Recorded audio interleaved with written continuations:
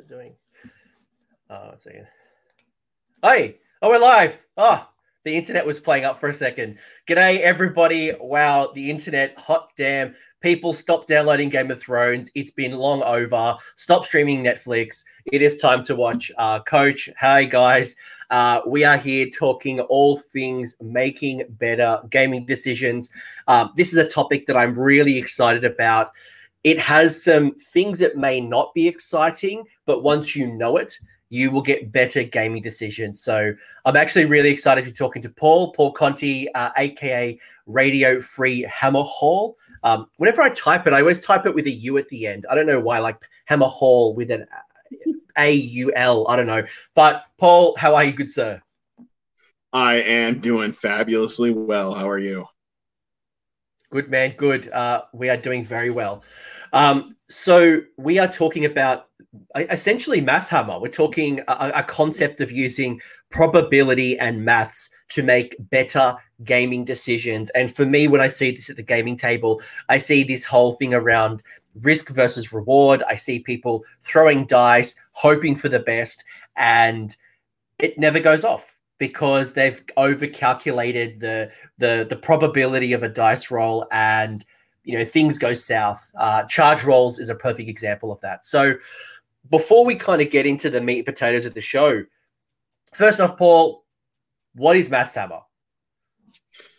In general, maybe I should start a little bit at the beginning of my own journey with this. I started Warhammer in 8th edition when we were comparing weapon skill and strength and toughness, and it was a nightmare sometimes to figure out what your units were going to reliably be doing, because it's relied so much on what your opponent's stats looked like.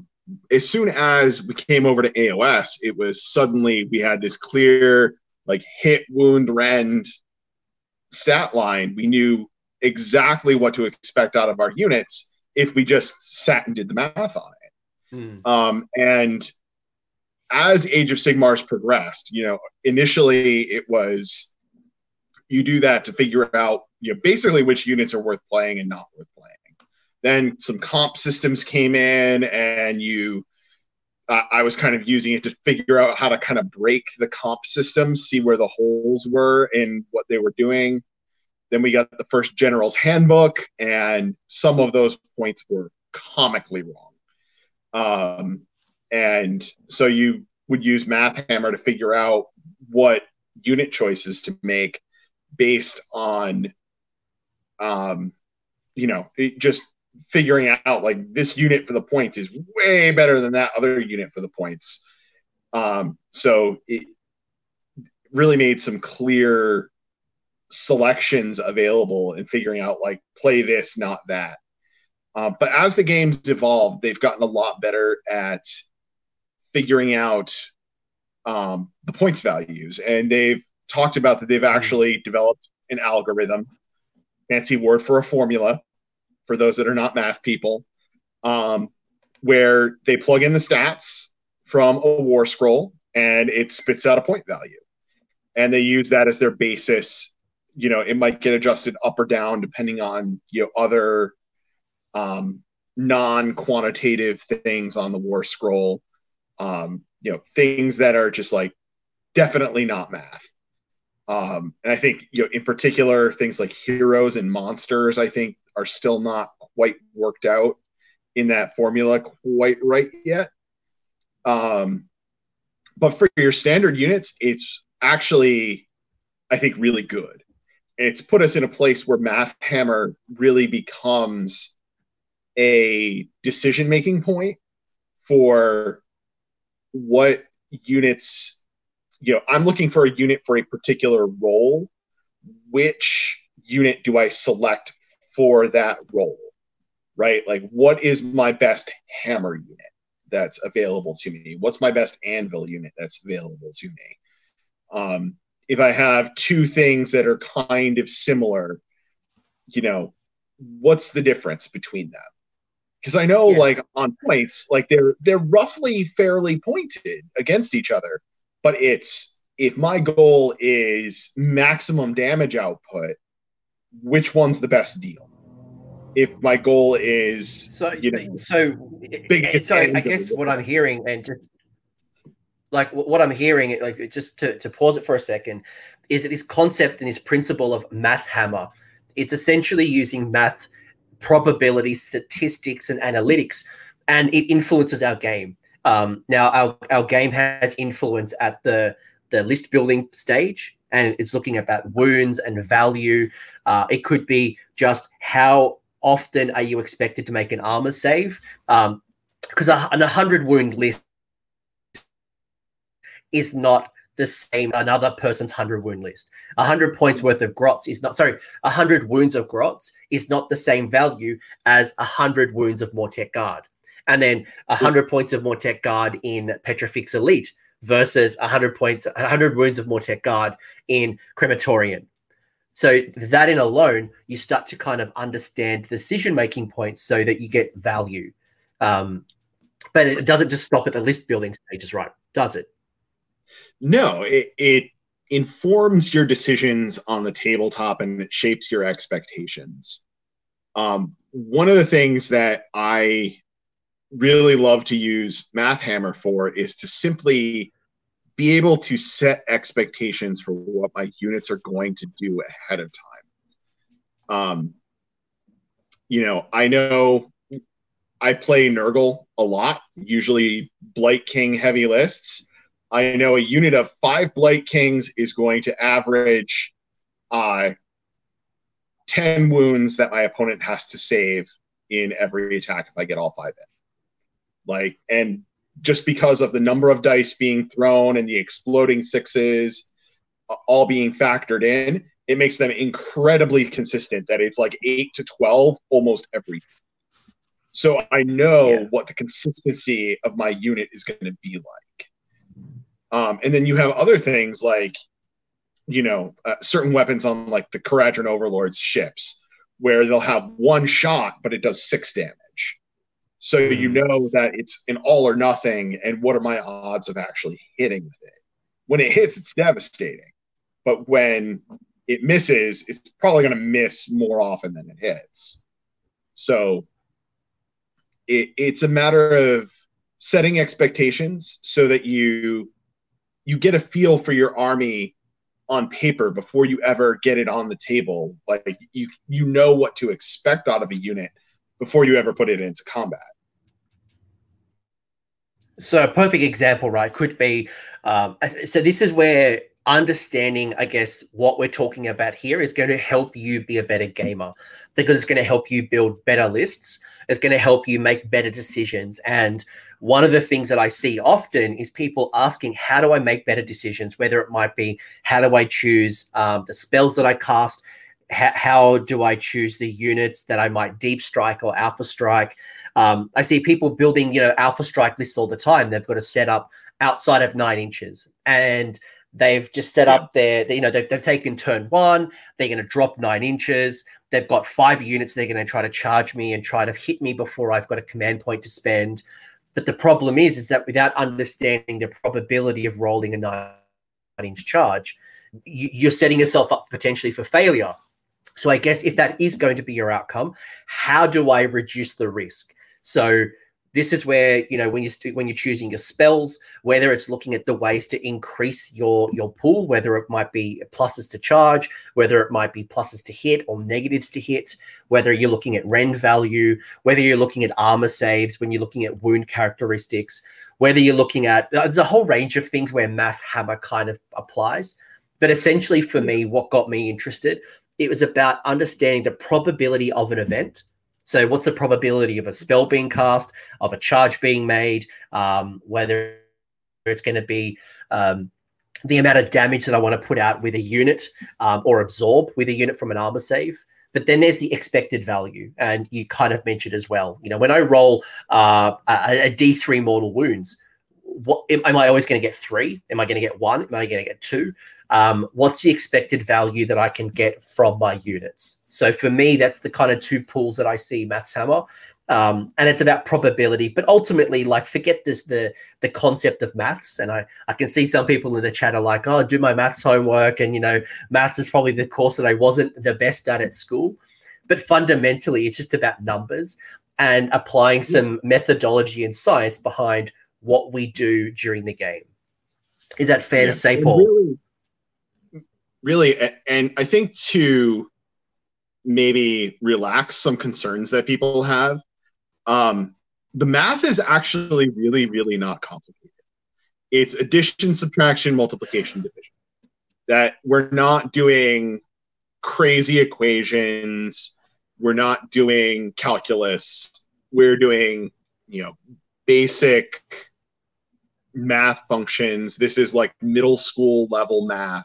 That doesn't require an Excel sheet if you don't want to go down that path. We're not sitting down there list science. You're going to be sitting there kind of doing VLOOKUPs and pivot tables, and you're not going to be doing there's some calculators that will kind of show off, but just there's some even just understanding some simple principles will help you make better decisions in the long run. Right.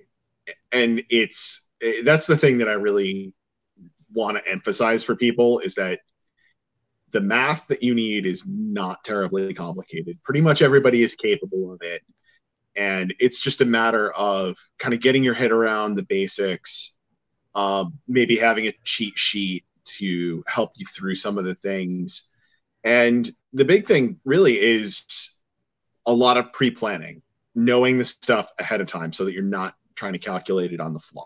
You just kind of you look at it so much that you kind of get this intuitive feel for what your expectations should be.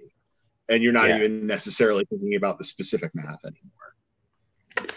Let's get into some principles, and I can see the chat is going off. So 2 Plus Tough, Doug, has asked a really good question, and we'll kind of talk about that a little bit later, which he's mentioned about things like the small heroes that come in and kind of buff up your units. So, these force amplifiers. But before we get into that, let's get into the basic principles of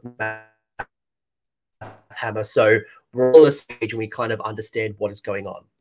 So we've prepared this earlier, Surprise of the Century. Imagine like that we're in the classroom, we're teaching Math Hammer 101. So to kick things off, to start to kind of set the scene, we're going to imagine we've got a one d6, just one dice. Now, the probability of rolling a 1 is 16.7. 2 is 16.7. 3, 16.7. You can kind of see it. So, Paul, what does this all mean, and why are all the numbers the same? Well, you're rolling a 6-sided die, and that 16.7 is 1/6. So it is, each of those have an equal chance on a 6-sided die of coming up. So that's kind of an important foundational thing to understand, that if you have a fair 6-sided die, you're working in like sixths is the math that you have to get used to. And that you have an equal chance of each individual outcome occurring. So it's, at least with a fair die, we're assuming that the dice aren't loaded, right? No, ice in the microwave or drilled another hole or less holes. But on average, there is a 1 in 6 chances of rolling a dice. Mm-hmm. Seems pretty basic, right?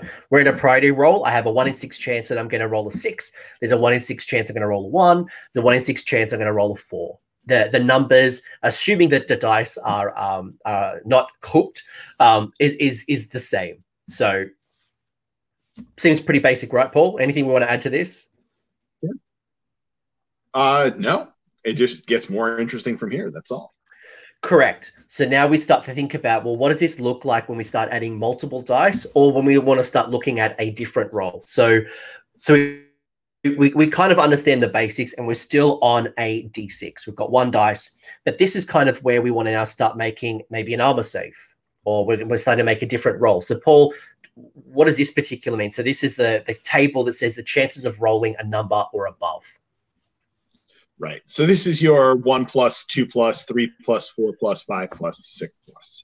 So what this shows essentially is that, on a 4+, you have the odds of a 4 plus the odds of a 5 plus the odds of a 6.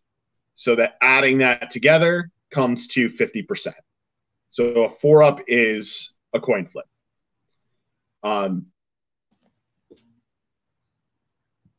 When you're rolling a lot of dice, that average of 50%, it's going to get closer and closer the more dice that you roll. So this gives you an idea when so many of our stats are, X or better, like X plus. So this kind of gives you the idea of what my probability is of each individual die roll. A 3+ is always 66.7%, right? Or if we're going to break that down into fractions, that's 2/3.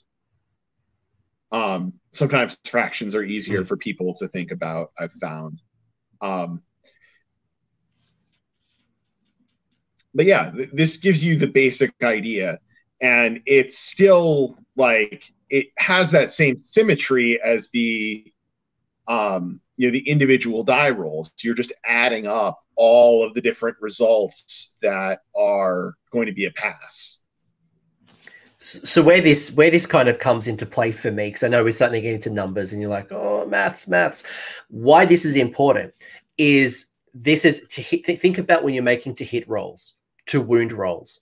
We're making armor saves.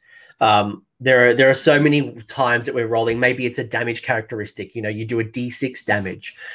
So what's the probability of rolling a 6? Or what is it more likely to roll maybe a 3? And then when it starts to come into as well, is that if I've got, let's say, a 4+ armor save, I don't know, let's say it's my free guild general on his mighty griffin, he has a base 4+ armor save. Now, when I get to equip the weapons, I could choose a weapon option to have a shield, or a weapon option maybe with a great hammer that has no shield. And with the shield, I get a +1 armor save. So straight away, you can start to see that the chances of me rolling a 4+ armor save, assuming there's no rent, is a 50% chance. Alternatively, if I then bring it up with the shield, I'm now at a 66% chance. So I've got a much higher rate of armor save, obviously. But then if I can find ways to increase it or decrease that armor save, you can start to see the expected result. Straight off the bat, if I get a -1 or a -2 or a -3 rend, you start to see the likelihood of dealing more damage or losing models. This is why rend is important. This is why getting pluses to hit, pluses to wound, and then you've got the additional benefits of, let's say, re-rolling ones or re-rolling something. So you start to see, as you kind of go into combat or making a decision point, what is the likely outcome, Yeah. And I will say, just as kind of like a footnote to that, factoring in rerolls when you're actually doing the math out by hand is probably the most complicated thing in the Math Hammer that I do. Just because it's a weird kind of formula that you have to do to get there. It's easy to grasp once you understand what's going on, but like what the formula looks like in an Excel spreadsheet is like this compared to what everything else is. I think this is quite clear. And then what we're going to look at a little bit later as well is we're going to look at the sequence of events as well. So we know that, for example, if I've got my Phoenix Guard, or I think Phoenix Guard, I know the characteristic off the top of my head while we're streaming. So like I'm hitting on 3, right? So it means that, let's say I've got 10 dice and they're hitting on 3s. It means 66% of those, or 67, or 2/3 of those are going to hit. So I remove 1/3 out of the pool, and then I've got to go through the to wound roll, and then there's a whole bunch of sequences. So just think about this. This is kind of how it starts to play out.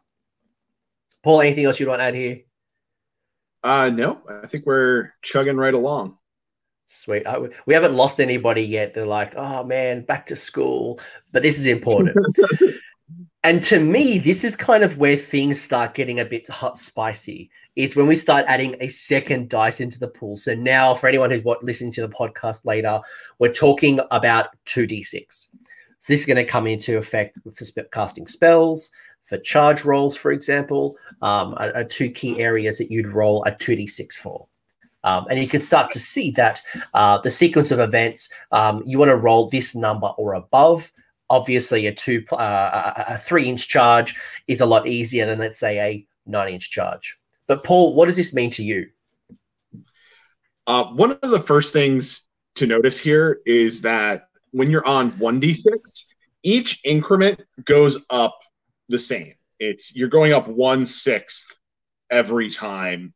You go up, like from a 3 up to a 4 up, you're increasing by a 1/6. When you're doing it on 2d6, this is like if you graph it out, it's a bell curve. So your most likely thing is the 7 in the middle, and then everything else goes down very rapidly and curves out at the ends. So, your most likely outcome is going to be a 7.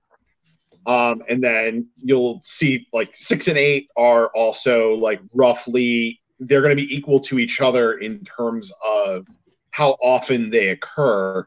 But when you're looking at like 6+ versus 7+ versus 8+, they kind of like invert each other. The big things to really note on this are things like spell casting and unbinding, and especially charges, is to understand what your actual odds are. And there's a very important reason that we have all of these abilities where you have like a deep strike or a setup of some sort, and you have to be more than 9 inches away from the enemy. If you look at what your odds of making a 9-inch charge are, it's 27.8%. They designed this so that you're only actually making that 9-inch charge about a quarter of the time. So it is, they made it so that you have this advantage that you get to have this set up anywhere on the board basically, but your restriction makes it so that it's really hard without other special abilities to get the jump on your opponent and alpha strike them with that. So if you think about, like, for me, like when I start looking at this, so a couple of decision points here. So we've got a 3-inch charge, for example. We use the number 3. So number 3 has a 97.2% success rate, 3 or above. So what does it mean? It means that when I set up a 3-inch charge, there's still a chance of me failing. There is a 2.8% chance that I'm going to fail my charge still. Number 2 is that when I'm charging, you said, let's say a 9-inch charge, there is only less than a 30% chance that I'm going to succeed. So as you said, 1 in 4. So I would need 4 9-inch charges to get 1 successfully. If I did have, let's say, command point and I could re-roll the charge, and this is some maths that I've done behind the scenes, that then increases your likelihood to a 48% chance. So it improves a little bit with 1 command point. If you, let's say, had chronomatic cogs and you're able to bring that charge from a 9 to a 7, all of a sudden you've almost doubled your success rate. You've gone from a 27% chance of success to a 58% chance. So it's much more likely that with a +2, you're going to hit that charge. So all of a sudden the value of chronomatic cogs, the value of a musician that might increase the charge, or any of these little heroes that can kind of add a plus or a minus to a unit, is going to make your life a lot better. And then all of a sudden, let's say I had, I used to do a lot of these with my Legion of Nagash army, and I would bring, let's say, a Morghast Harbinger, or I would bring the prosecutors, the Stormcast prosecutors. And one of their benefits is that they get a 3d6 charge. They get to use 3 dice on the charge. If they roll 3 dice instead of 2 dice, the likelihood of hitting that 9-inch charge now becomes a 74% chance of success. So you can start to see, when you start looking at the value of, let's say, a Morghast, or the value of a Prosecutor, or the value of Cogs. Yes, Cog cost me 80 points, but it's going to decrease the chance of me failing, or the requirement of spending a command point, which we know in most armies is a finite resource, unless you're a Gits player and you got like points at the wazoo. But command points are a lot harder, so maybe the value of Chronomantic Cogs becomes a lot greater. Right, but then while we're looking at this, spellcasting is also on a 2d6, and Cogs cast, I believe, on a 7. I think so. So you're looking at 58% of the time, Cogs is going to go off. So that means 2 out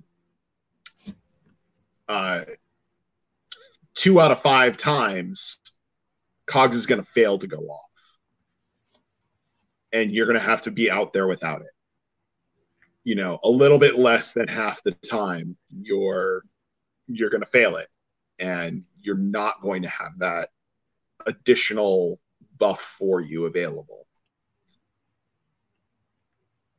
So that comes in as well. You're 100% correct, because again, if we're casting spells, you know, might be then thinking about, is there a way to increase my spell casting capability, whether it might be a wizard that gives me +1, whether it's a Balewind Vortex, and maybe justifying the value of a Balewind Vortex. Looking at maybe some of the spells that I get to cast and thinking about what's the likelihood. So if you have a spell, maybe there is a trigger that when you cast it on, let's say Arcane Bolt, you know, if you roll a 10 or above, or maybe Legions of Nagash, if you roll a 10 or more, you get to cast it twice. The likelihood of that event happening is only 16.7% chances. So you've got less than 1 in 5 chances that you're going to do that. So it means that, you know, banking on that as a strategy is probably not viable. It's probably not something you want to bank on double casting, you know, Van Hale's Dance Macabre, or, you know, making sure you always do the D3 on the mortal wounds from an Arcane Bolt when you roll a 10+.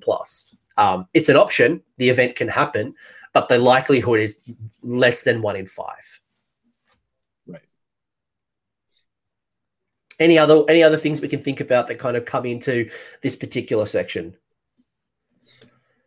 I think really the big thing is just noticing those differences sometimes between just 1 increment up or down on this chart.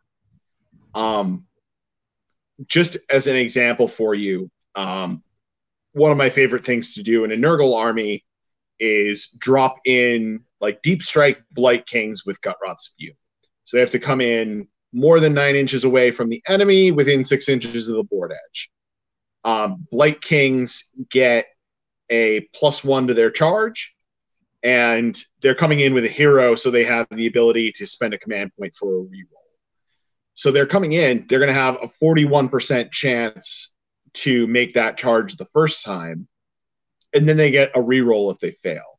So it actually puts them well over 50% odds of making that initial charge, which makes it a surprisingly potent and reliable like offensive alpha strike sort of piece for you. And a lot of players won't necessarily see it coming. And the interesting thing with that one in particular is, like, even if you fail the charge, it's like your opponent now has 10 Blight Kings in their backfield that they have to deal with, you know? So that's excuse me. One of those other kind of things to think about too is what happens if I fail? Like, am I still in a good position with what I'm doing if I fail the charge? So that might be something you want to consider, is how do you de-risk your decision? So I know when I played Legions of Night, so that's Manfred's army, and they have the teleporting shenanigans and coming from the side of the board. One of the ways that I could de-risk my decision was if I was going to alpha strike, let's say, my Terrorgeist, or it was going to be something, right?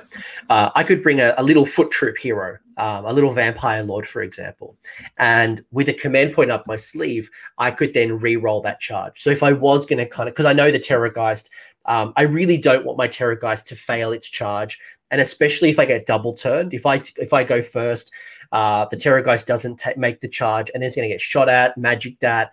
If I lose the priority roll, then the Terrorgeist is just going to cop it. And a Terrorgeist is almost, well, it's 1/5 of my army. At the 400 point range, it's fairly expensive. So I want to mitigate that by having a little foot troop hero with a command point that allow me to re-roll that charge.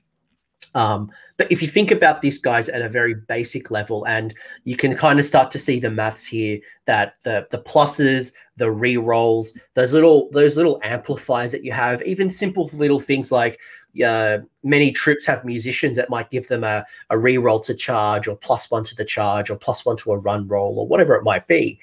The value of that musician, making sure that you keep the musician in the center of the unit so you don't lose it, just becomes hugely valuable. And also, as Paul mentioned, the expectation setting of, if I deep strike outside of 9, making sure that I don't have this belief that they're all going to make that 9-inch charge, because we know that less than 1 in 5, or it's very unlikely that they're going to hit the charge using maths.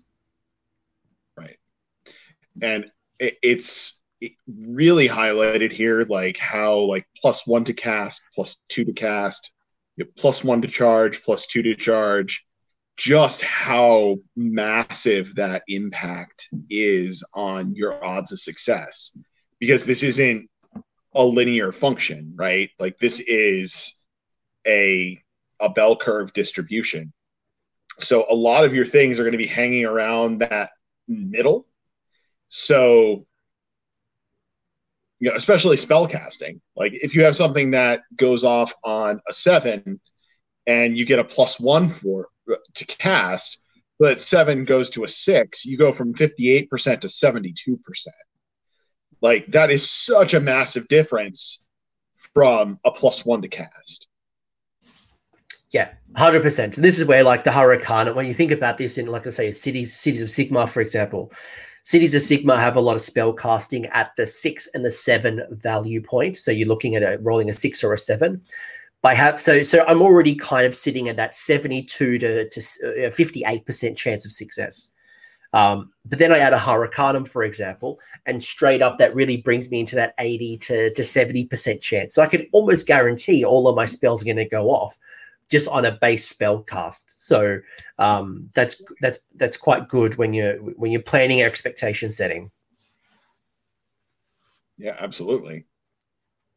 So we are going to get into a bit more of the maths, but I think this now kind of get you a better understanding of just expectation and probability setting. And when we start thinking about making decisions, it all starts on the list building side. So when you're starting to pick your spells, whether you're starting to think about your strategies, where you start to think about who goes first even, and maybe it's taking the battalion to guarantee yourself try to guarantee yourself versus the likelihood. Yeah, like it's all kind of coming up here. The last kind of I just wanted to kind of show off here, and this is the bell curve that Paul was talking about.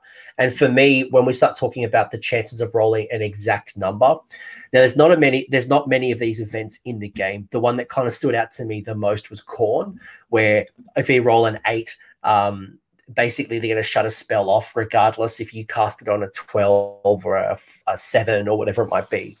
So the likelihood of hitting an 8 is 13%. So again, maybe not a strategy you want to bank upon. Mm-hmm. Exactly. That's the basics. We haven't lost too many people yet, which is good. Which is positive because while it does sound dry, and I thank you all for hanging along with us, it's not the sexiest topic we're going to talk about here. I think where it really helps is now that you've kind of got that foundation and you understand probability, you understand the likelihood of events, you start to look at your army a little bit differently. Like, Paul, how does Maths Hammer and these concepts and principles come into play when it comes to, let's say, list building? I would say that it affects my list building and army building all the way down to how I assemble kits. Like, all the way down to like the very most basic thing. Kharadron Overlords are a great example because they have so many different things with like a ton of different weapons options. So if you do the work ahead of time, you figure out what you want to optimize units for. You can figure out like, oh, this is the best way to outfit my Endrinriggers. So you do the math before you ever even build the kits, let alone start building a list, so that you know what your expectations are, you know what the best options are. It helps you make better decisions to really like the earliest possible point in your army building. And as Doug said in the chat as well, I think it's a great point here, is that the concept itself of Math Hammer and probability isn't a hard topic to understand, but it's about the decision points that you make during the game. So I think what Paul's mentioned is beautiful, and that is at the start of your list building and assembling models, the Maths Hammer and the decision-making process comes in. As simple as when you're equipping your Demigryph Knights. Do you equip them with a halberd? Do you equip them with a lance and sword? And there's many units in the game that gives you options to create either a hero in that unit that has a special weapon. Maybe it's the Sky Pike, whether it's going to be the volley gun, whether it's going to be like, the Aethematic Saw, or it's going to be, when you put them into your list, which one's going to do more damage, better save. But it's going to be then when you put them on the table, it's going to be then the decision-making, whether it's going to be setting yourself up for a charge. Do you run the unit or do you try to go for the charge? What's the likelihood of making that 10-inch charge? Or should I just run the unit and go for the double turn? Is it going to be, like people in the chat as well, Grots? Do I have the swords? Do I have them the stabbers? And what's the likelihood of doing damage with a 2-inch weapon versus a 1-inch weapon? So it all kind of comes into play here. Yep, definitely. Anything else you want to add to this part, or should we actually put the decisions into practice when it comes to list building? Because I know you've one of the struggles that I have is in this, let's say, the Cities of Sigmar. There is a lot of unit choices, like elite unit choices, that are around this 150 to 170 point mark. It's a whole bunch of them, and it's like, which is the best one to choose? Like, it's hard because, like, you've got Great Sword, you've got Phoenix Guard, you've got Executioners, you've got Glade Guard, you've got all these models around a similar points value, but they do so much different. Yeah. And if you look at just their stats lines almost look identical. Yeah. So right here, this was a spreadsheet that I put together of just like the 6 different options that you have out of the Cities of Sigmar book that are units that are very, very similar to each other. Your Great Swords, your Hammerers, Executioners, Blackguard, Phoenix Guard, Wildwood Rangers. They all do 2 attacks per model with an extra 1 for the unit champion. 3s and 3s, almost all of them have rend 1 damage. And most of them have a 4-up save. The Wildwood Rangers are on a 5-up, and then the Phoenix Guard have the additional 4-up ward save. They're varying different point values, and then Great Swords and Executioners, they do mortal wounds on 6 to hit. and hammerers do mortal wounds on 6 to wound. So taking all of that together, which units are best for what purposes? And I think without going through this process, you don't know that answer. You look at this and go, I've heard on the internet Phoenix Guard are the best, so I'm just going to go Phoenix Guard. That's just my auto include. But is Great Swords, Hammerers, Executioners, Blackguard, are they viable? And what do they bring to the table that maybe Phoenix Guard don't? So I think this is, and obviously we all don't have a Phoenix Guard, but sometimes battle line selections or unit selections in general can be a hard decision to make. Right. And this is a really interesting selection of units. Because each different one is unique, has nuances. There's pros and cons to each. Your heavy hitter that's just going to put out the absolute most damage is your great swords. Your best in terms of like efficiency per point is going to be the executioners, though, because they're pointed a little bit less and they do damage that's pretty close to the great swords. The interesting one, I think, in particular, is the Phoenix Guard. In terms of their offensive output, they are basically the worst out of all of these on their offensive output, like in terms of like damage per point. Like they're just a bad deal on offense. But on defense, they're an extraordinary bargain, right? They are like light years ahead of everything else on defense. And then you have your Wildwood Rangers that have this weird swingy thing going on where ordinarily they're weak on defense and their offense is below average. But if they're attacking a monster, they suddenly become the best offensive unit out of all of these. So it's a really interesting comparison to make. The next step beyond this that I didn't take into account, and I think was something that Doug mentioned in chat a little while ago, was how heroes then impact this. Because all of these have different impacts from their associated power pair heroes. Our very bland seeming hammerers, well, a Warden King can give them an extra attack per model. And then a Rune Lord can give them an extra rend. And suddenly that is an insanely powerful unit. And you have to balance and think about how many points is this power pairing hero, kind of add that with the cost of the unit, and is their addition of power to the unit actually worth the points of the hero? And because the unit size is variable, how many models in the unit do I need to take in order for that value proposition to make sense? So, and the beautiful thing is there is no correct answer. But you can start to think about your list a little bit better. If you're taking Phoenix Guard, do you take them in blocks of 30? Do you take them in blocks of 20 and maybe have an Anointed? Because Anointed is going to make you immune to battle shock within 18. Now, that means you're not going to spend a command point.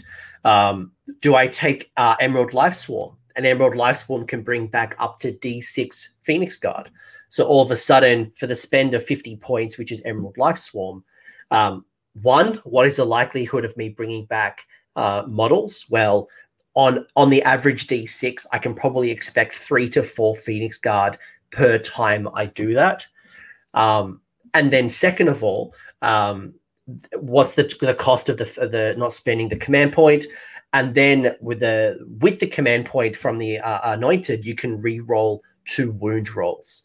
So, how does that then, the damage output of the Phoenix Guard actually might be good, as well as the armor save potential, as well as the fact that they're immune to battle shock. So all of a sudden, my investment of 20 or 30 Phoenix Guard plus an anointed, yes, it becomes 500 points, but it becomes this absolute, unbreakable unit. But it is 1/4 of your army. So what are the trade impacts to the rest of your army? And whether you're taking the superhero, a Nagash, a Teclis, whatever it might be, these are decision points we're all trying to make. And is it worth it? Absolutely. And the whole point of this whole Math Hammer thing is to help you make decisions. It's no longer really about just find the best. Now it's really find the best value for the role that you want that unit to be in. And that's something that I'm starting to explore more in my Nurgle army. I think I'm probably going to start picking up a bunch of Slaves to Darkness pretty soon to experiment with some other things. Because, just as a kind of quick anecdotal example there, Putrid Blight Kings are a very good all-around unit. They're good on defense, they're good on offense. And with all of the different buffs and stuff that Nurgle has available, they're pretty mobile. But if you stack buffs onto your Chaos Warriors and have enough of them that they're re-rolling their saves, and then they have a Harbinger of Decay backing them up, giving them an extra 5-up ward save, like that is suddenly a much more defensive unit than what you had with Putrid Blight Kings. So rather than having a bunch of all-around units, you can start experimenting with, okay, this unit has more of a specific purpose that I'm looking for. And I'm going to, invest heavily in defense over here. And then over here, I'm going to invest heavily in offense rather than just having a big mass of guys that are good at both. And that goes back to what we talked about earlier about this hammer and anvil principle, which is, your hammer is going to do the damage. So what is the expected damage output of the unit? And then you've got your other side, which is the anvil, which is going to be taking the damage, for example. So the Phoenix Guard we know is a bit of both, but is it better to maybe take a block or 2 blocks of, Free Guild Guard? And I think this is kind of where the question starts to come in, to start thinking about the roles, start thinking about how you use them on the table. But you can start to see, and the beautiful thing as well is that there are a whole bunch of calculators and tools out there that can help you do this as well. So if Excel is not your strength, I'm going to play this very basically here. So I've just brought up a War Scroll. I brought up the Free Guild Guard, an absolute staple in the community, well, my community anyway. They're gonna defend the free cities. So what I can do here really quickly, and I'll put all the links down below as well. So if you guys want to do this yourself, there are a couple of tools. There's another one here. This is another great tool as well. But at a very basics here, right? I can say, well, my Free Guild Guard, if they have a sword, they hit on 4s, and they're going to wound on 4s. Let's say they're attacking an army with, armor save of 5, for example. They've only got 1 damage, and I'm going to have 20 in combat. They only do 1 attack each. Let's do 1 for the champion as well. So what I can start to do is start to calculate the likelihood and start thinking about how much damage they're going to be doing. So I can start to see, the average ranges, as I move around. But on the flip side, on this other particular tool, and this is probably the one that I like a bit better, I can go into a whole bunch of detail here. I could say, how many attacks? Well, they've got, let's say 10 10 attacks. The hitting on 4s, there's no modifiers, there's no plus to hit or there's no minus to hit. I could do this if I want to add a plus to the Hurricanum, for example. If they do exploding 6s, maybe they generate more attacks. They do mortal wounds on 6s. I do wounding on 4s. Again, no modifiers, nothing special. They're just generic free guild card. No rerolls, no rend. They're just swords. They just do damage 1. Then I can start to put in, well, the armor save they're fighting against is 5. No cover, no rerolls. The opponent only has 1. And then you start to see the real benefit of maths, right? So I can see that of the 10 attacks, I make my 10 attacks. If I'm hitting on 4s, it means I expect I'm going to get 5 of those as successes. Then if I'm wounding on 4s, then I can expect that 2.5 of those are going to go through. Then we apply the rend principle. So if there's an armor save, I'm looking at from 10 attacks, hitting on 4s, wounding on 4s, no rend, that the expected average outcome is going to be 1.67 points of damage. So as I start playing around, getting them +1 to hit, +1 to wound, maybe finding a rend 1, a rend 2, a damage 2 option, a mortal wounds on 6s, I can then start to get a better understanding of the damage expectation from my army. Is it a true hammer? Is it a true anvil? How much can it absorb? How much can it deal? Is there a hero or a unit that can be a force amplifier to make them do more damage, to hit them more reliably, to make them do explosions? Is there a spell that I can bring to make this unit better? And I think that's fundamentally kind of where this is all coming into practice. Right. And, one thing that I did want to mention, I think we kind of brushed over it real quick, is the formula for figuring out how to get to here. Just really quick, it's basically you take the number of attacks that a unit does times their odds of success to hit times their odds of success to wound, and then you multiply times damage. If you want to factor in rend, I would usually assume that the opponent has a 4-up save and then modify the 4-up save depending on what your rend characteristic is to come out with a sort of apples to apples comparison between units. That was, in the Excel we were looking at, that was the process that I was going through. And then when you get to the end, you come out with this, expected damage output, and then dividing that by the number of points that the unit costs, you get this damage output per point, which is telling you what the unit's offensive efficiency is. And, it's just this weird decimal. It's an odd construct of a concept. It's hard to really pin down what that number means in a more abstract sense. It's really just more of a comparative thing between different units, so you see what they can do. And then the other factor here is damage absorption and damage absorption per point. That is how much damage a unit can soak up. So if you have a unit that is 10 models with 1 wound each and a 4-up save, so you're going to save half of all of the attacks against them. So that means that they're going to absorb double their amount of wounds in damage inflicted on them. So their damage absorption is going to be the 10 times the inverse of the 50%. So multiplying times 2 comes to 20. For Phoenix Guard, you're saving 75%. So the inverse of that is going to be multiplying times 4.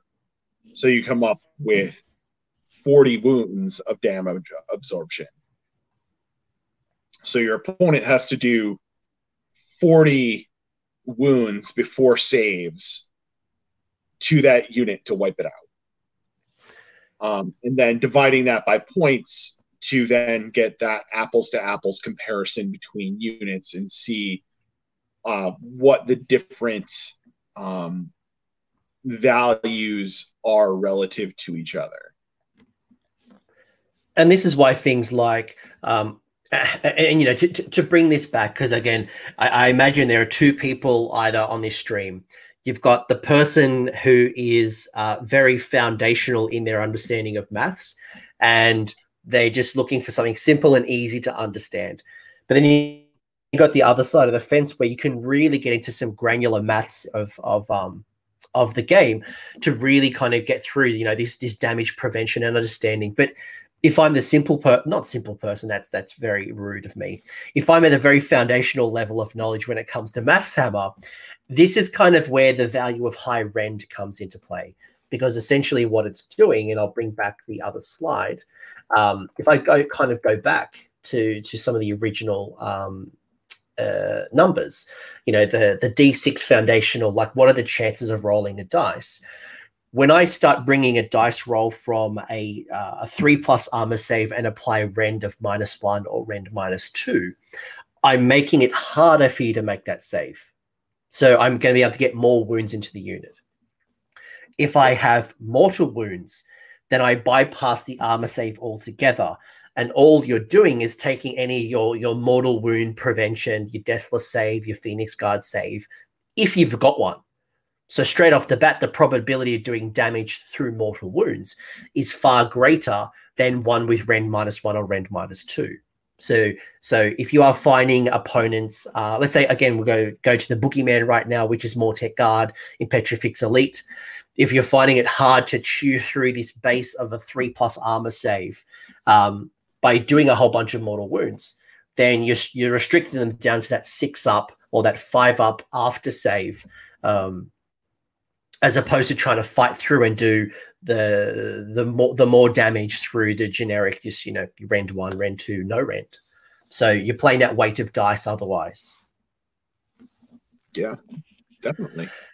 I hope that makes sense, because I'm hoping that we haven't lost anybody yet. But I think this is kind of, and funnily enough, the numbers keep growing. So we either people are just like have fallen asleep to us, or we're adding some value here. But I think going back to the foundations and the fundamentals, it is predicting the likelihood of an event, the mortal wound, the spell being cast, the charge being made, the run roll being the roll that you need it to be, the activating of an ability or generating a command point, or the expected output, whether, again, it's going to be the amount of damage, the amount of attacks, the amount of armor saves, the number of charges you're going to make if you're trying to set up a charge. You know, you're Iden a Deepkin and you want to charge everyone in turn 2 or turn 3 because it's high tide. What is the likelihood of this event happening? Should you be coming in off the side of the board? Should you be charging from 9, from 10, from 7? And what are the impacts of having a force multiplier like Chromatic Cogs, whether it's going to be a +1 to cast from Balewind Vortex or a Hurricanum? And all of a sudden, how does that change the likelihood of the event or the sequence? That is foundationally what I take from this. Right. And if I may just shamelessly self-promote for a moment, on my own channel, I'm working on refreshing all of my kind of introductory basic videos on all of these Math Hammer concepts, and try and go through them in depth, step by step, in easily digestible bites. What we're going through here is a lot of kind of like high level stuff. And I get into a little bit more of like the nitty gritty so that you can understand the specifics of what's going on. It can be overwhelming when you look at things at a high level sometimes. But it's when you get down into, you know, just specifically, you know, let's take 15 minutes and just talk about the combat formula and how that works. and go step by step through it's a lot easier to get your head around. And I'm doing it kind of like in bite-sized pieces, topic by topic, so that like, oh, if I understand this one basic thing, well, I'll just skip that video and go to whatever other thing is, kind of what I'm looking for. So yeah, just thought I would shamelessly self-promote for a second. No, please. And below, I do have Paul's channel. I would highly recommend checking it out. Paul does Math Hammer like no tomorrow. One other thing that I would point out that I know when Maths Hammer really become important to me, and I'll never forget this. It was in the early days of Age of Sigmar, and the army that was causing people absolute terror at the time was these wave of 90 bloodletters that would charge you in turn one. Or it was Stonehorns that charged you in turn one. So you had Murder Hose and you had Stonehorns. And I remember sitting there, I used to deploy my army on the line, because I'm like, I'm going to claim the objective. I've got a base movement of 4. I'm going to use a run roll. I'm going to try to try to get to this objective as quick as possible. But I found at the time that things like the Murder Host, for example, basically these bloodletters would literally hit me in turn 1. If I deployed on my line, they almost guaranteed hit me in turn 1.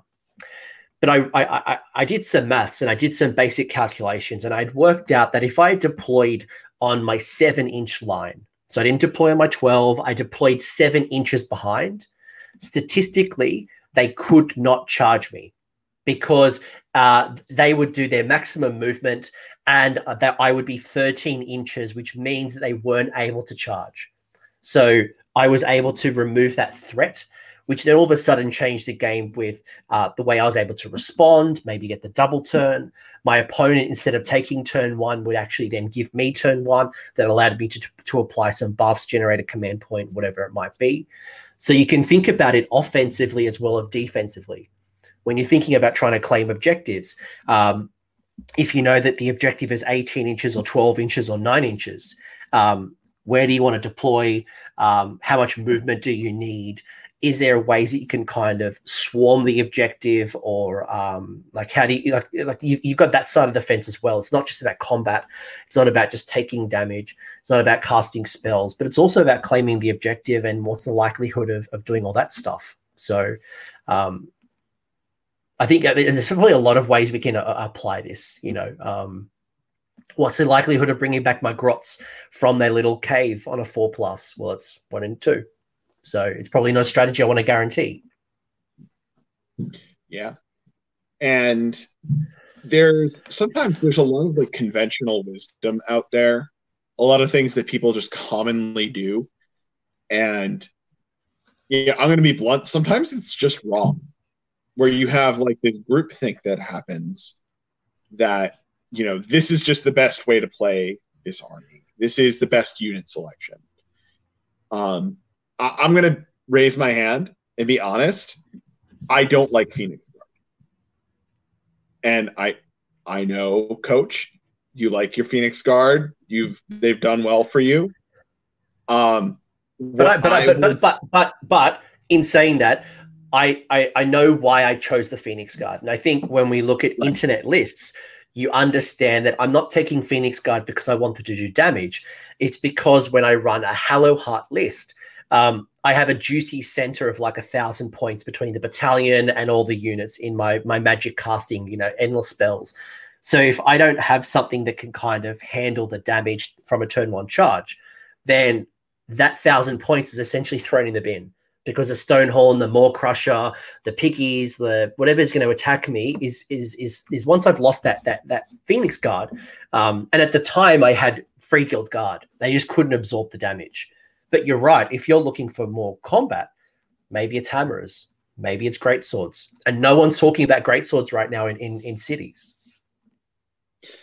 And that blows my mind, because every experience I've ever had with greatswords since the Cities book came out is that they just delete everything they touch. And I don't know why people aren't playing them. Maybe people don't own that many of the models. I guess they weren't that great in 8th edition, so maybe that's part of it. mean, I know I own 30. I've got 30 right there. It's the trap of the internet. It's that we're all looking at lists, we're all looking at what's doing well at tournaments and stealing that, as opposed to thinking about what's the best value, or what can I tap into. And I think that's when you start looking at people who are breaking the meta, who are doing well, and they're really kind of playing the tournament scene to their advantage. They're the people that are looking at lists like this, looking at their unit selections, and they're looking at amplifying their 2,000 points in the best way possible, as opposed to just picking what's best or what other people are picking. Right. One thing that I would point out, right, is one of the things that I just don't like about Phoenix Guard, and I'll throw this out there for you just as a random sort of thought. A unit of 30 Phoenix Guard is what, 450 points? 420. So they're 160, 320, and then they get the discount. So it's 420 for a unit of 30. Right. So that's going to have a damage absorption of 60. Right? But then you can take 60 Free Guild Guard for I'm sorry, I think not a damage absorption. Damage absorption of 120. You can take Free Guild Guard. You can take 60 of them, like a 40 and a 20 for 440, and they also have damage absorption of the same 120. Now, if you are a little bit bigger of a spender and you go 2 blocks of 40 Free Guild Guard, so now that's 280 times 2.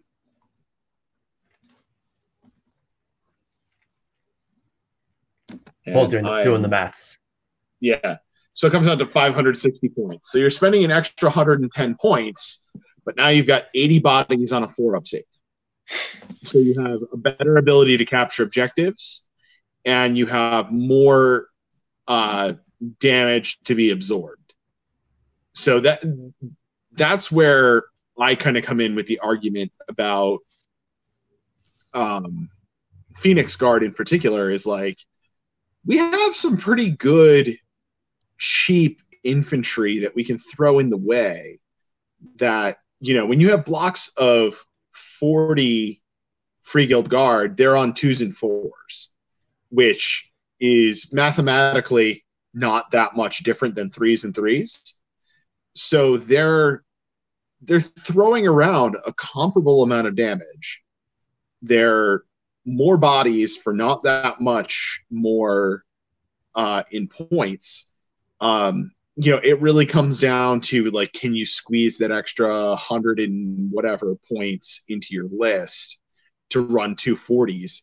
But that 240s, I think, is going to be more beneficial overall to your strategy than running just 130 of Phoenix Guard. Correct. And I think that's kind of where I hope people who are listening start thinking about their list a little bit differently.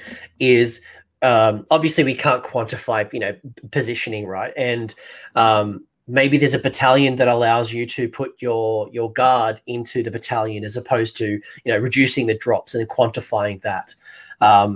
There are other ways, you know, there's Tempest, you know, I could put these swordsmen into Tempest Eye, and that allegiance ability gives me +1 to my armor save. So all of a sudden now my guard are on like a 4+. So I can start thinking about my decision points differently. Marek Wolf in the chat made an interesting comment as well around, you know, picking the units that you love. And obviously we're talking here about optimizing probability, and we're talking about, you know, getting an expected outcome. If you've got a model you absolutely love, you've got the Gorgon. You absolutely love I don't know, Chaos Spawns, or you like whatever the most, like whatever your most random unit is, and you absolutely love it, and you never leave home without executioners. That's okay. But if you look at your book and you look at your army, are there ways to make your favorite unit better? And it could be a spell, whether it could be an endless spell, whether it's a hero. It's thinking about whether it's getting the most out of your investment, whether it is the Phoenix Guard we're talking about here, or it is something like, I don't know, the volley gun. Just how do I make it better? And it might lead you down a wonderful conversation around Lord Ordinator, a Hurricane without the Battle Mage because you don't need it. You've got, maybe a Knight of Zeros to re-roll those ones, and there's all this good stuff. And you start making that your favorite model so much better. Right. And the simple thing that you can do with Math Hammer with those units that you just love, it lets you analyze that unit that you love and figure out where it actually fits into your list. What role is it really going to play for you so that you can get the maximum benefit out of that thing that you love? Because sometimes, I've got to say, to the credit of Games Workshop, for the bulk of units in the game right now, like your troops, for heroes, monsters, other stuff, I think they're still working on fine-tuning that formula. But for your rank and file guys, I think their formula is really tight. I think it works really well.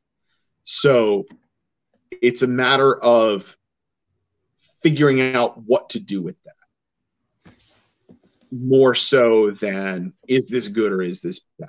How do I take this bad unit and make it that I like, this bad unit that I really like, and how do I fit it into a list? Because they all somewhere in there have their merits, and it's a matter of figuring out what you do with it. The other thing to consider is going to be the meta. So thinking about the armies that you're playing, and if you move into an, for example, we've got Teclis coming with the Lumineth Realm Lords, and we've got these mega casters like Croak. Then we've got a whole bunch of mega casters coming out who might be getting pluses to unbind or pluses to cast. The value of a spell cast might be significantly reduced, because yes, right now the likelihood of me casting a spell on a 7 might be like 58%.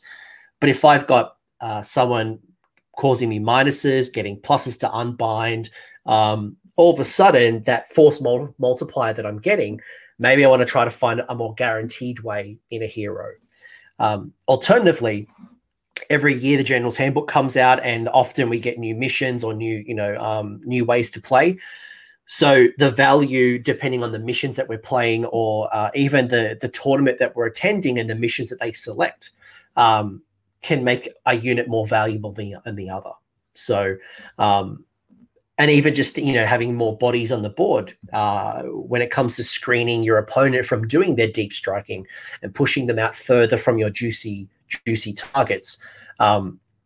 That in itself is a value that you can't alone apply into Maths Hammer. But whether you apply these concepts to build the most optimized, strong tournament list, or whether it's going to be building your favorite units and making the most out of them, I think there's some concepts here you can take out to apply into your game from a list building perspective, as well as making better game decisions, knowing the likelihood of a charge, knowing the likely damage output, and how many attacks are going to go through, how much damage is going to go through, having the right expectations being set.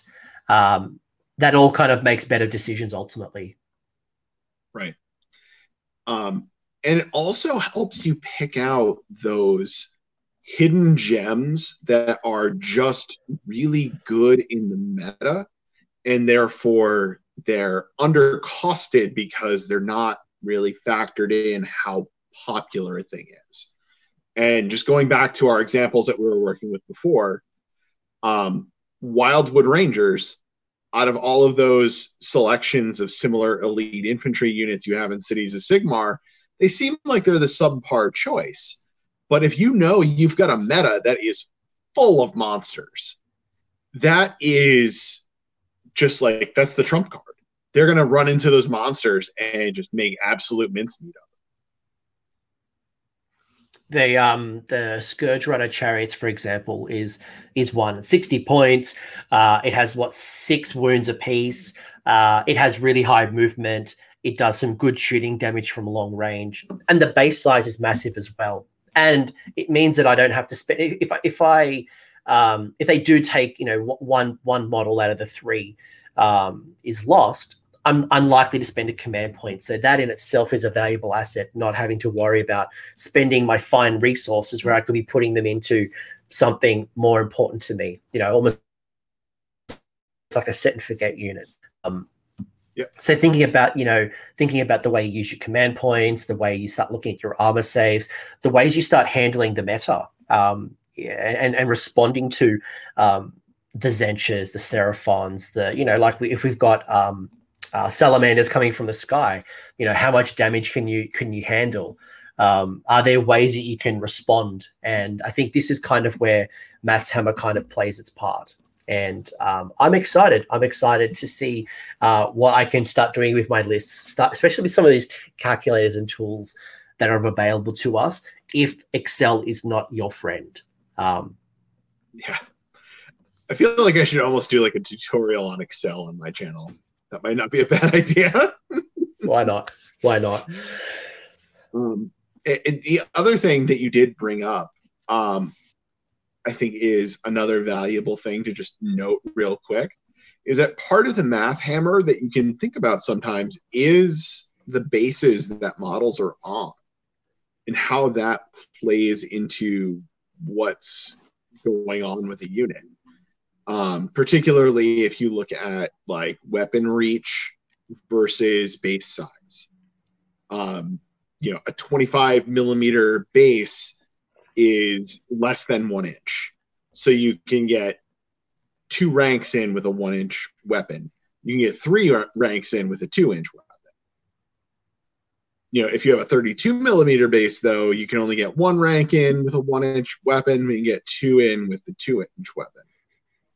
And that kind of goes back to the likelihood of an event. You used to see this all the time. It's not talked about as much, but let's say for example you've got a block of skeletons and they've got spears, and you cast Van Helsden's Macabre.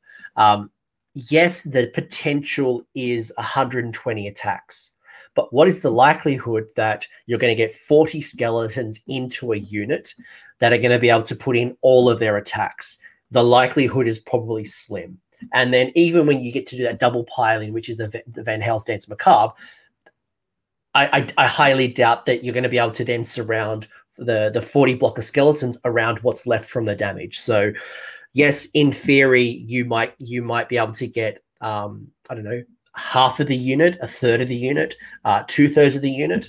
But you're right, base sizes play a part. And some of the units really suffer. The first one that comes to my mind is the Deepkin Thralls. The fact that they're on 32 mil bases with a 1 inch attack, that means that they're not as juicy as if they were on 25s or they were on 2 inch ranges. So if there is that weapon option kind of available to you, maybe you do go the 2 inches on a 32 mil, or you go with the bases of the 25 because we know you can get more attacks in with a 1 inch attack range. Yeah.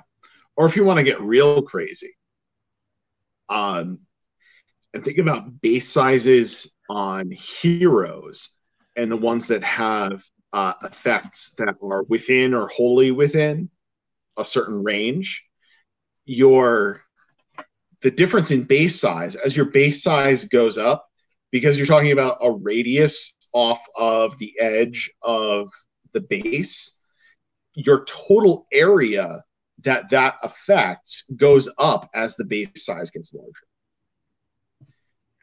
So it's one of those weird, quirky math things to think about, where you're just thinking in an army that I'm familiar with.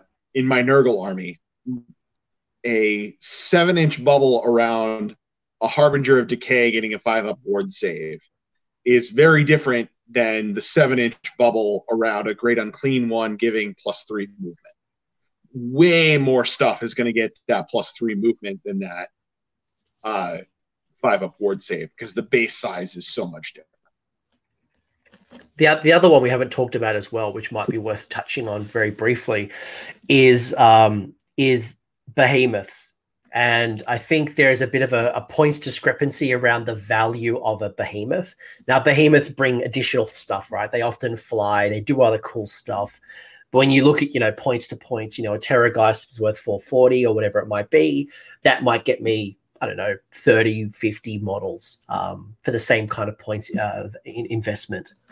But then you got these strategies and you got these ideas that when a behemoth starts taking damage, it really does lose the value.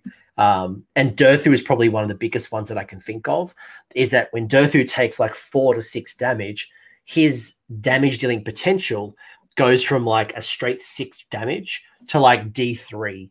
And the value of Durthu is almost like you might as well throw him out the window when he's at half strength.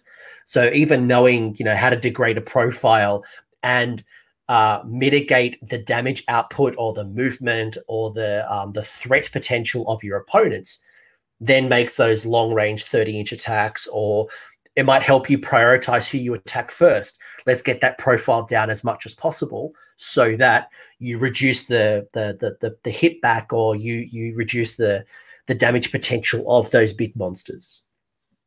Yeah. And understanding the math hammer too is important when you're looking at those monster tables and the wound tables to see how much power is actually going down on those things as they take wounds. Some of them just nosedive when they start taking wounds. Some of them have very little impact at all. The thing that really sticks out to me is the Kharadron Overlord's ships, the frigate and the ironclad. The only thing that changes for them is movement. All of their firepower stays the same no matter how many wounds they take, which is kind of crazy when you're really thinking about it. Especially if they can. They can fly high, but I think once they hit a certain amount of damage, they can't fly high anymore. But like my Dreadlord on Black Dragon's the same thing, right? Like once it takes a whole bunch of wounds, the attack potential is still really rough. It's just there's a couple of attacks that kind of go down, but the big like bite attack, I think it's from memory, it's still quite generous. So you can, if you're trying to look at how you get the most out of your Terrorgeist is a perfect example, right? Even when a Terrorgeist is almost dead, it still has the same attack characteristics for the mortal wound output at the end. The 6s do those like rah. Yeah, and it can make a huge difference. I've found that with like the Free Guild Griffins, like I get so disappointed by them when they start taking damage. He hits it like a pillow. Anything else you want to add to the maths hammer, making better decisions? I mean, we could talk about this for hours and hours, and we could bust out the spreadsheets. We could be doing a whole bunch of things as well. I think, as you've rightly pointed, the real science to this comes down to when you start applying this to your own army, looking at the decision point in your own army.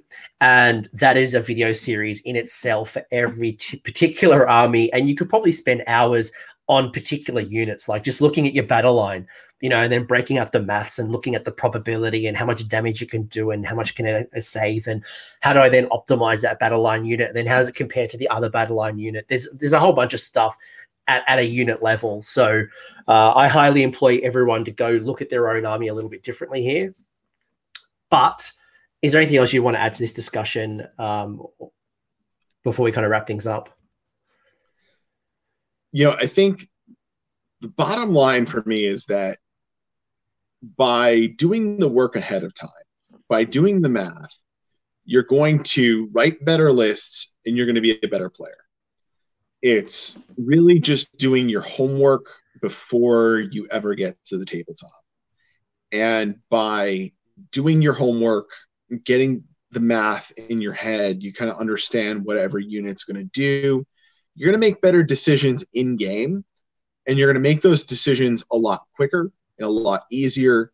they're going to seem intuitive to you rather than things that you have to try and crunch numbers on the fly or take a guess based on how it feels. You can move more confidently through things. It lets you play more quickly, more confidently. And, honestly, I have more fun when I've, done a lot of my homework ahead of time, because now my game's a lot more loose. I'm not thinking as hard while I'm playing. I can just have more banter with my opponent because I don't have to think as hard. I can concentrate on something tactical instead of something mathematical. I think overall it's a matter of, thinking of the math hammer side of things as just doing your homework and doing your preparation before you get to the table, so that it gives you the opportunity to be a better player or just have more fun while you're at the table. Drop the mic. I couldn't agree more. This is not about going when I'm at a tournament, when I'm at Adepticon. I don't bust out my math hammer calculator and I try to work out the probability. And when it's combat and we're trying to work out who do I activate next, I'm not doing the calculator. It's stuff that I've kind of understood before we've commenced, so that I wonder if Paul. I have a feeling Paul's batteries died because I told him to charge up his phone, but in case that Paul doesn't come back, it's about the preparation. It's about preparing to. He's back. Welcome back, Paul. It's about the preparation. It's about welcome back. It's about knowing this stuff in advance so that you can make better decisions and faster decisions as well. So, drop the mic to you, mate. You've absolutely nailed that. Thank you. If people want to find out more about Paul Conti, Radio Free Hammerhall, if they haven't subscribed already because they haven't found the goodness of your channel, where can they find you and talk Math Hammer?